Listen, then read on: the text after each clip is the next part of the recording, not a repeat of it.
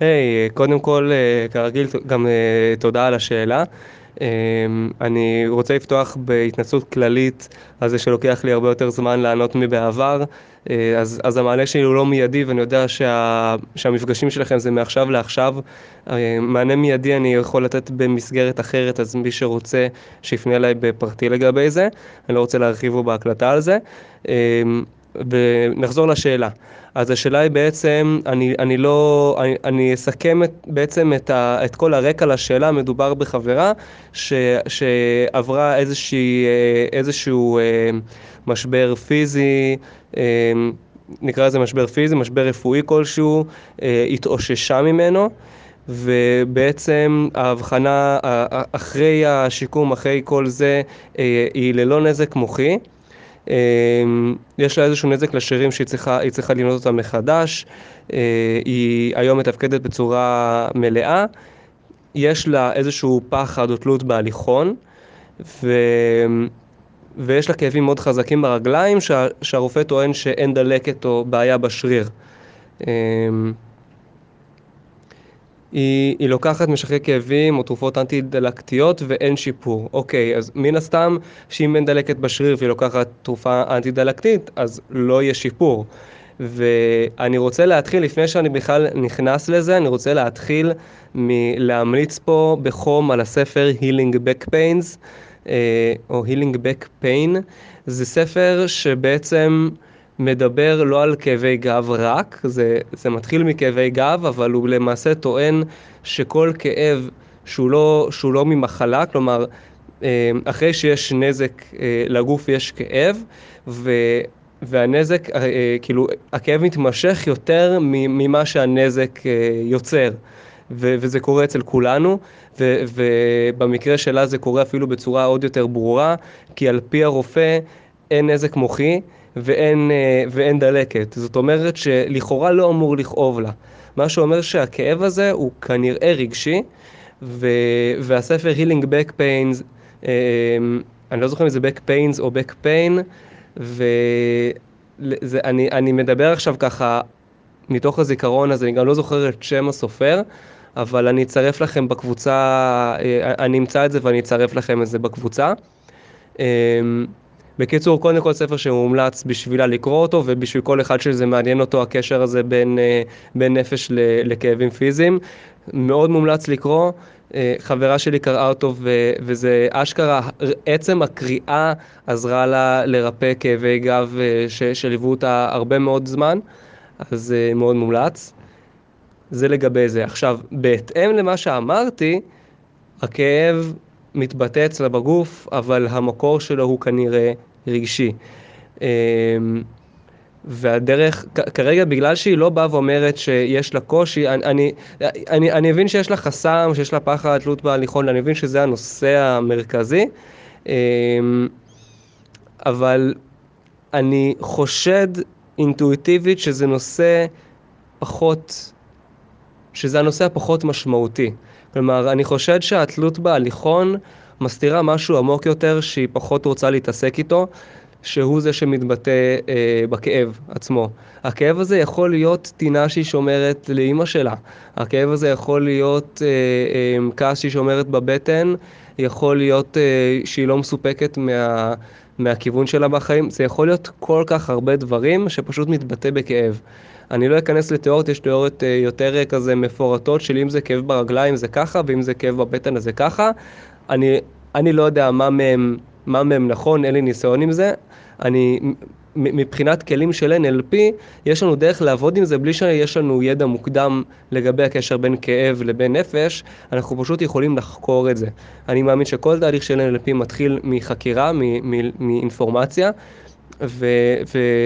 ולחקור את זה. במקרה הזה אני הייתי בודק עם האיבר שכואב, הייתי עושה אותו תשאול כוונה חיובית. הייתי שואל אותו מה חשוב לו. לא שואל אותו מה הכוונה החיובית שלו. זה דגש שאני תמיד, כל פעם שאני מדבר על זה אני נותן את הדגש הזה, למקרה שמישהו לא שמע את ההקלטות הקודמות.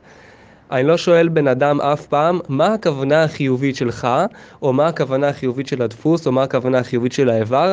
אני שואל מה חשוב לך. או מה חשוב לדפוס, או מה חשוב לאיבר, או שאני פונה לאיבר ושואל אותו, מה חשוב לך?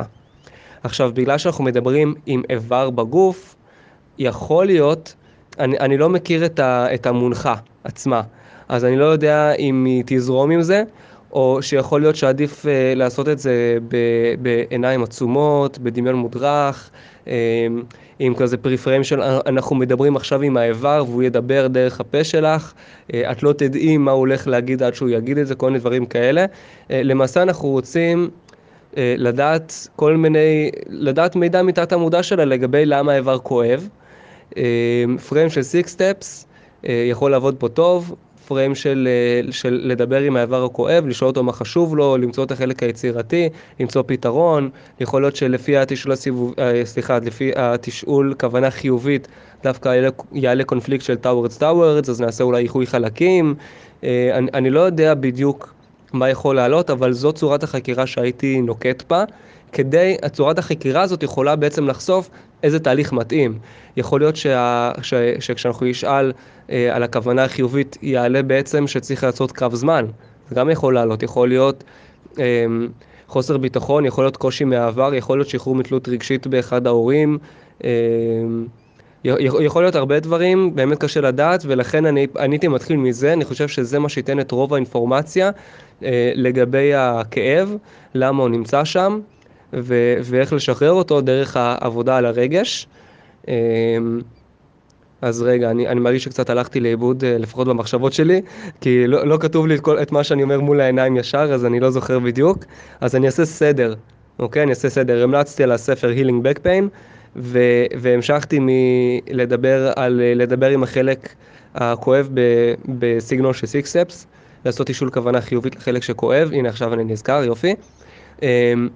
אז בעצם זה הכיוון. עוד דרך לעשות את זה, זה הדרך של סטיב אנדריאס, שלא צריך בשביל זה דמיון מודרך או טרנס או משהו כזה. אפשר פשוט לעשות סימנים של כן, סימנים של לא. הדרך שלי לעשות את זה, זה לשאול את הבן אדם שאלות ששנינו יודעים שהתשובה היא כן, ולבקש ממנו רק לשים לב לתחושה של כן. ואז לשאול אותו שאלות שאנחנו יודעים שהתשובה היא לא, ולבקש ממנו לשים לב לתחושה שלו. ואז מתחילים לדבר עם החלק בשאלות של כן ולא. אנחנו לא נדע את התוכן, אנחנו רק נדע כן ולא. למשל, אנחנו נשאל האם החלק הכואב, האיבר הכואב מוכן לתקשר איתנו. ואז הוא מחכה לסימן של כן או לסימן שלא.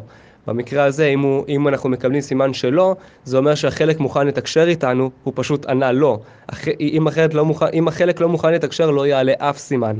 אז אם עולה לא, יש בעיה אקולוגית עבור החלק לתקשר וצריך לבדוק מהי.